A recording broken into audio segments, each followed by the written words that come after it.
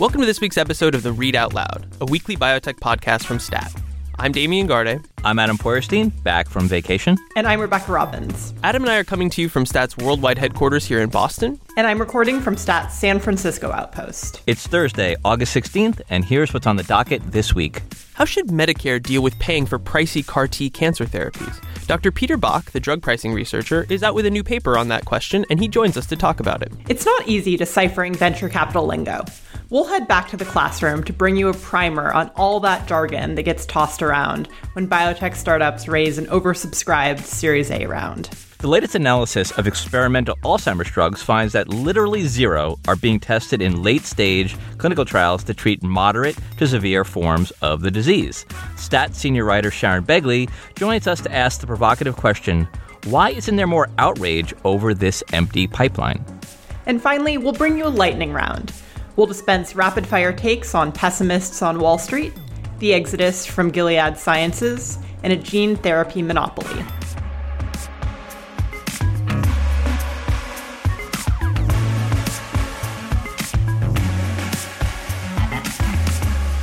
How much should drugs cost? To Peter Bach, the answer is almost always cheaper. Dr. Bach is director of the Center for Health Policy and Outcomes at New York City's Memorial Sloan Kettering Cancer Center. And from there, he comes up with ideas and pushes for policies that would more closely align the price of drugs with their real value to patients in the healthcare system. Now, as you might expect, Peter's job and advocacy for lower value-based pricing often puts him at odds with biotech and pharma companies who would rather not have anyone interfere with how they calculate the cost of their new medicines.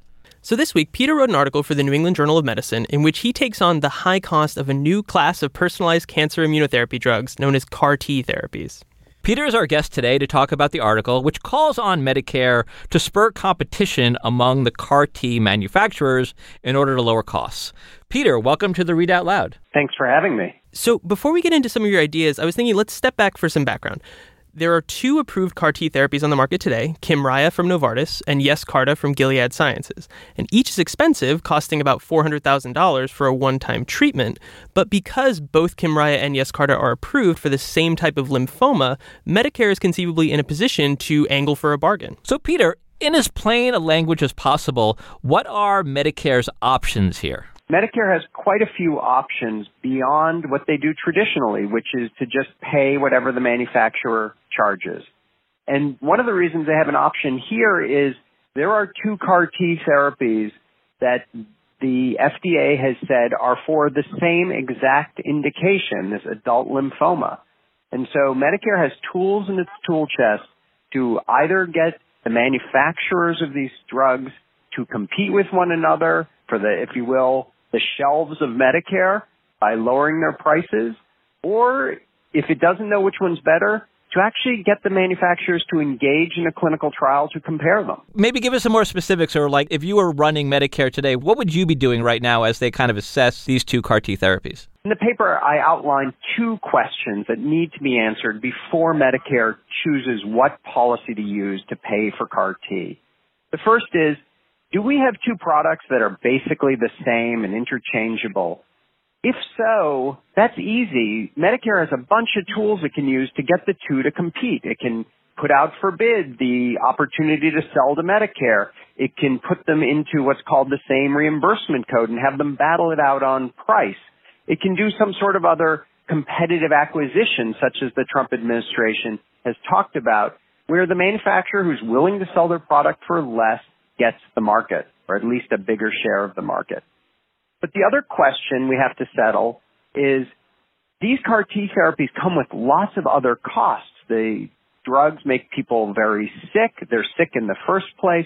They can end up in the hospital, in the intensive care unit, needing other expensive treatments. And we don't really know if those other costs are the same for these two products or different. And it's why Medicare should think carefully about paying for CAR-T as a package, not just the drug, but for all of these other costs together, and then let the manufacturers fight it out for market share based on the cost of that package, where if one of the drugs has less costly side effects, it can charge a higher price for the product than the other one.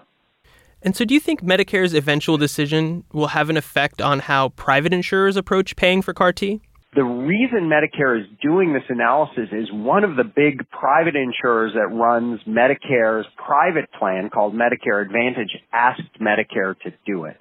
United Healthcare said, level the playing field for us. Make a single decision for the whole Medicare program so we know what to do, and we're not in a position where we're paying for a $500,000 therapy and our competitors selling Medicare Advantage are not. So the cancer patient population that is amenable to these CAR T therapies today is pretty small. It's thousands of patients compared with, for example, hepatitis C, where those drugs were expensive, but there were millions of patients who needed treatment. Do you see the future of CAR T therapies growing to a level where the costs might overwhelm the healthcare system at that $400,000 price tag? Well, first of all, the hope would be that there are many more entrants to the CAR T market. And if Medicare and other payers take, what are actually pretty simple steps to get some price competition, that we will see the prices of these products fall, making them more affordable. But the truth is, we have the capability of tolerating or accommodating much more spending for pharmaceuticals than we have right today. The question is, do we want to use our collective and societal resources to pay for these drugs for rare conditions, or alternatively use that money for other things, whether it's other healthcare services or focused on population health or education or infrastructure? So the problem isn't that we're running out of money. The problem is that we are not thinking carefully about how we're allocating that money, and pharmaceutical spending has risen to a level where we do have to think about how it trades off against these major other societal investments that are getting shortchanged by healthcare. So, and finally, do you feel like people who are pushing for change in the world of drug pricing and specifically how the government pays for drugs are making substantive progress? Do you feel like the pendulum is kind of swinging in your direction? I don't see a pendulum coming, but I do see incremental change. And I'd argue, looking back over, let's say, the last 5 years, the discussion about drug pricing has gone from there's not a problem at all to we have a serious problem. Drug pricing and affordability of drugs is the number one concern amongst both Republican and Democratic voters. It's widely viewed that price hikes of existing drugs are a problem, or at least not market-based. Both the president and Hillary Clinton ran on platforms that focused on pharmaceutical pricing, and we're seeing movements both in the public sector, Medicare's move with Medicare Advantage, step therapy being an example, and the private sector, CVS launching a formulary that's going to include cost effectiveness towards a more value-based or health technology-based approach to pricing. And so those are big steps, and I think we have, to some extent, Martin Shkreli to thank for it, and Heather Bresch, and the EpiPen, and even Valtrap. All right, Peter, thanks for joining us. It's my pleasure. Thanks for calling.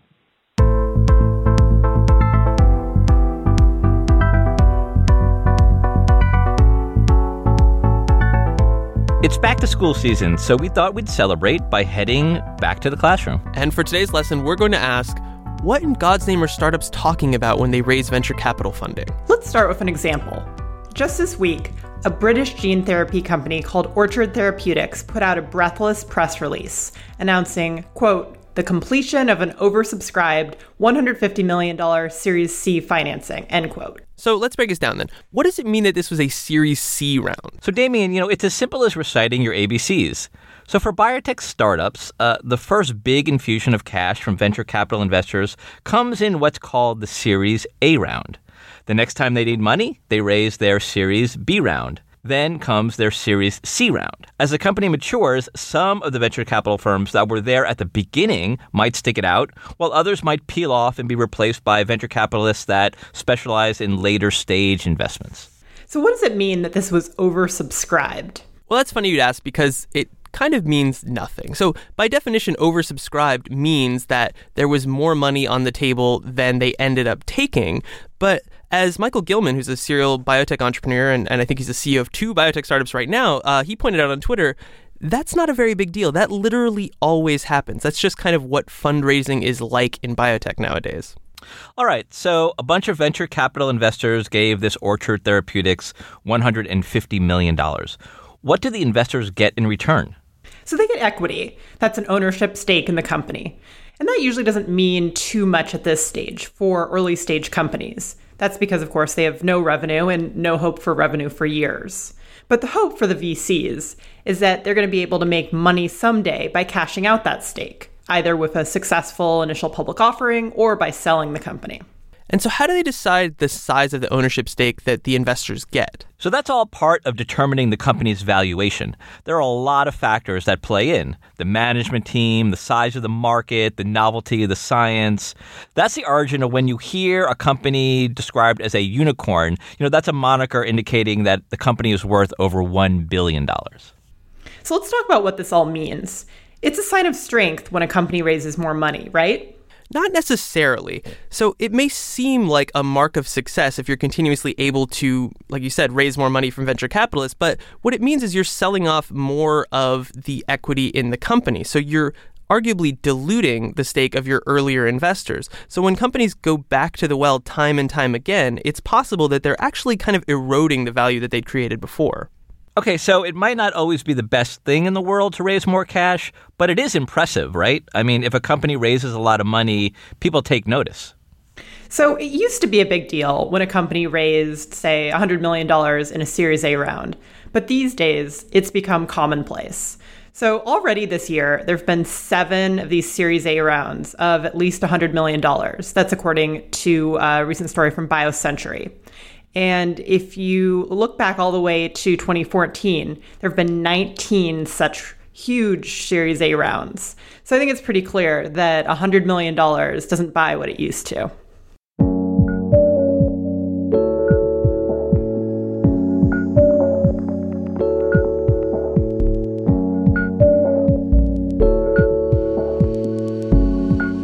For this next segment, we're going to talk about Alzheimer's disease. But first, let's talk about HIV. So flashback to the 1980s, and when virologists and drug developers were too slow in finding ways to save the lives of people with HIV/AIDS, activists held demonstrations at the New York Stock Exchange and the FDA, demanding for changes in the system. But nothing remotely like that has happened with Alzheimer's disease, for which there hasn't been a new drug in about 15 years. And as the latest analysis from Cleveland Clinic researchers underlines, clinical trials are enrolling patients earlier and earlier, when they're still cognitively normal. And nobody's trying to treat moderate to severe Alzheimer's. So why is that? And why isn't there more outrage about it? Stat senior writer Sharon Begley wrote a provocative piece exploring those questions, and she's here to talk about her reporting. Sharon, thanks for joining us. Thank you, Damien. So for starters, to kind of play devil's advocate, when you talk to scientists or people in the drug industry, they'll say it's not about abandoning patients at all, but rather that they're just following the science, and that to the extent there has been positive tendrils of data suggesting that they can treat Alzheimer's, it tells them to go earlier and earlier in the disease. Right, because the prevailing theory of Alzheimer's, namely the amyloid hypothesis, has held that if you get rid of the amyloid plaques, then you can treat people, you can maybe even cure people. And as we've seen in hundreds, I think now, of clinical trial failures, that has not worked. So yes, as you say, the science has suggested that you have to go earlier and earlier. However, that's only if you believe that amyloid is the only way to address this disease. And as Rebecca said, the last drug approval for Alzheimer's was in 2003. So I just looked at these numbers and asked, well, why are patients, their families, advocates not up in arms about this? And again, it's not just that the pharmaceutical companies are, doing something outrageous, but also why has there not been more support for something other than the amyloid hypothesis? So one thing I've heard in my own reporting is that, by definition, patient activists for Alzheimer's can really only be patient activists for a short period of time. They might be really involved in advocacy and giving speeches and giving media interviews for a few years in the mild stage of the disease. But then, as their minds deteriorate, they gradually cut back on these sort of public appearances until they can't speak at all. How much do you think this no survivors phenomenon plays into what you've described here? I think it's a huge factor. And that is also true for Alzheimer's families, their caregivers, because the burden of caring for someone with this devastating disease really leaves you no time, psychically, emotionally, realistically, to go down to the FDA or to pharma companies and say, do better. But that has led to what one of the researchers described to me as therapeutic nihilism, the idea that nothing can be done here. But just to underline what's at stake, so there are 5.5 million people in this country who have Alzheimer's. And given how long it takes for a drug to be developed, none of them likely are going to be treated. Their disease is hardly going to be slowed. It is not going to be stopped, and it is certainly not being reversed. So we are abandoning an entire huge multi-million person cohort and telling them, we've got nothing for you today, and we will have nothing for you in 5 years, maybe even in 10 years. So Sharon, you cited a pretty stunning statistic in your story. There is exactly one phase 2 or phase 3 study studying whether a drug can alter the course of the disease in patients who already have severe dementia. And that comes from the drug maker Neurotrope, which is testing a compound called bryostatin. Why is Neurotrope bucking the trend? What makes them different? Well, they think that this compound, which has been studied for more than 10 years in the usual, first cell cultures and then lab animals, and now they're into a second phase 2 study in patients, obviously.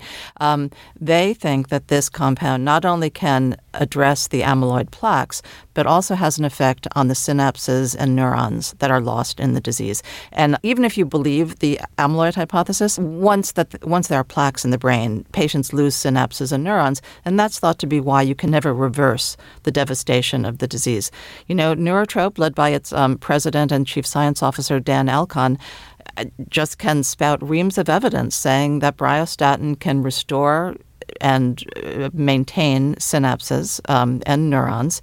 So obviously everybody hopes that they're right. We'll see. Their previous reporting on phase 2 clinical trials has been a little bit dicey. They, did some statistical analysis that did not meet with everybody's approval, shall we say.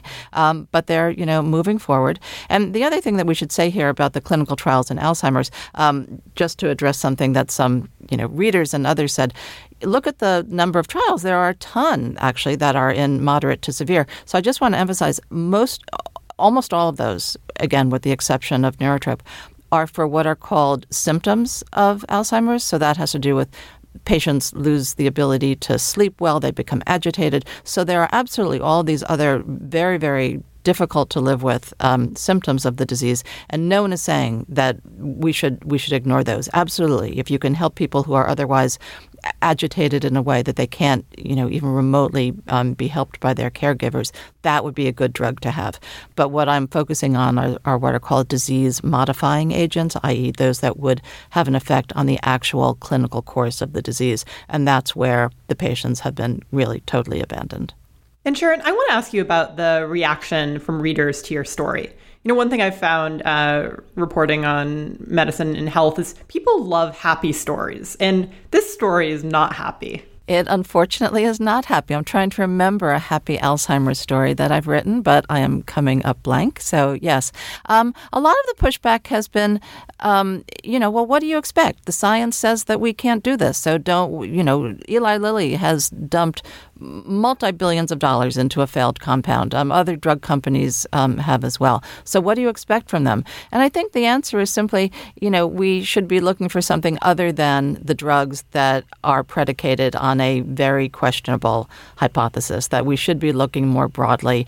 And why are patients not demanding that both the research that is funded by their tax dollars, i.e. NIH, and what is done with that research? Why is there not more, a more sort of wide-ranging approach to trying to address this disease, something other than amyloid, and also something other than tau, and just a tiny bit of hope. You're beginning to see some other approaches, some anti-inflammatory approaches, a recognition that at least some cases of Alzheimer's might have something to do with infection. There was that very neat paper showing herpes infection at much higher levels in Alzheimer's brains compared to the brains of healthy people. So again, we're beginning to see that there might be some new approaches taken, but for 5.5 million people, it's too late.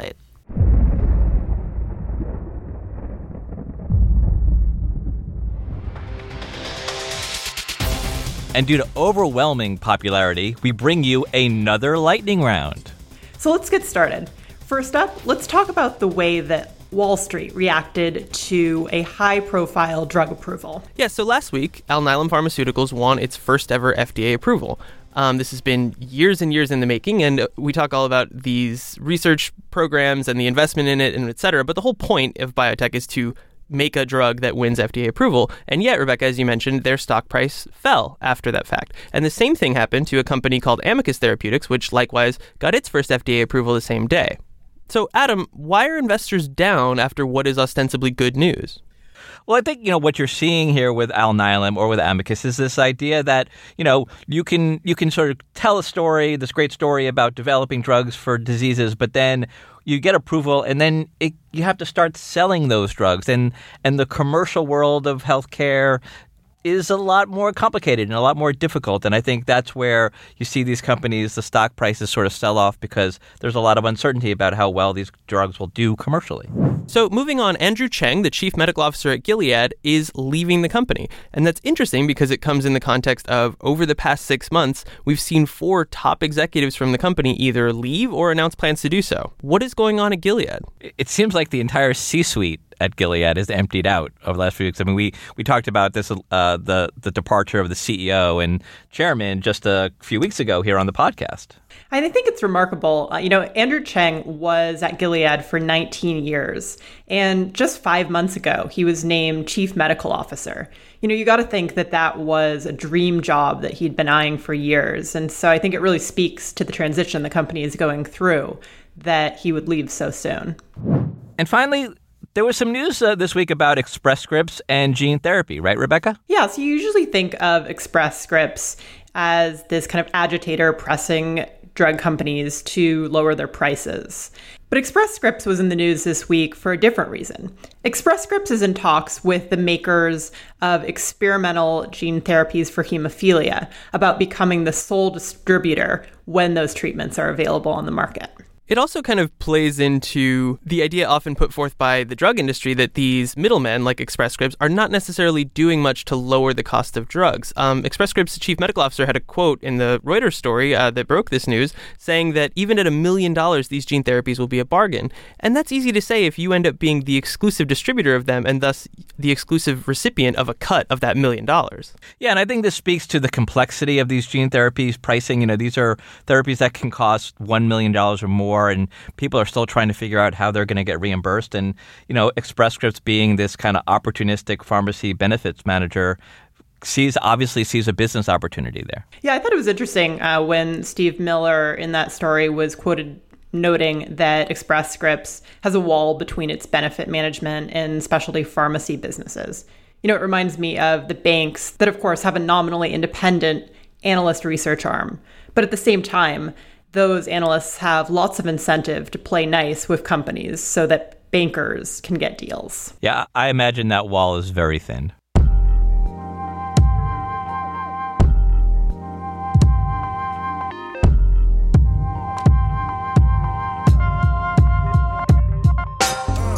And that does it for another episode of the Read Out Loud. We want to thank Alex Hogan and Dom Smith, who produced this week's episode. Matthew Orr is our senior producer, and as always, Rick Burke is our executive producer. And a reminder that we'd love to hear from you. You can ask us questions or just rant about how horribly wrong we are about everything we talk about, and you can do that by sending us an email to readoutloud@statnews.com. See you next week.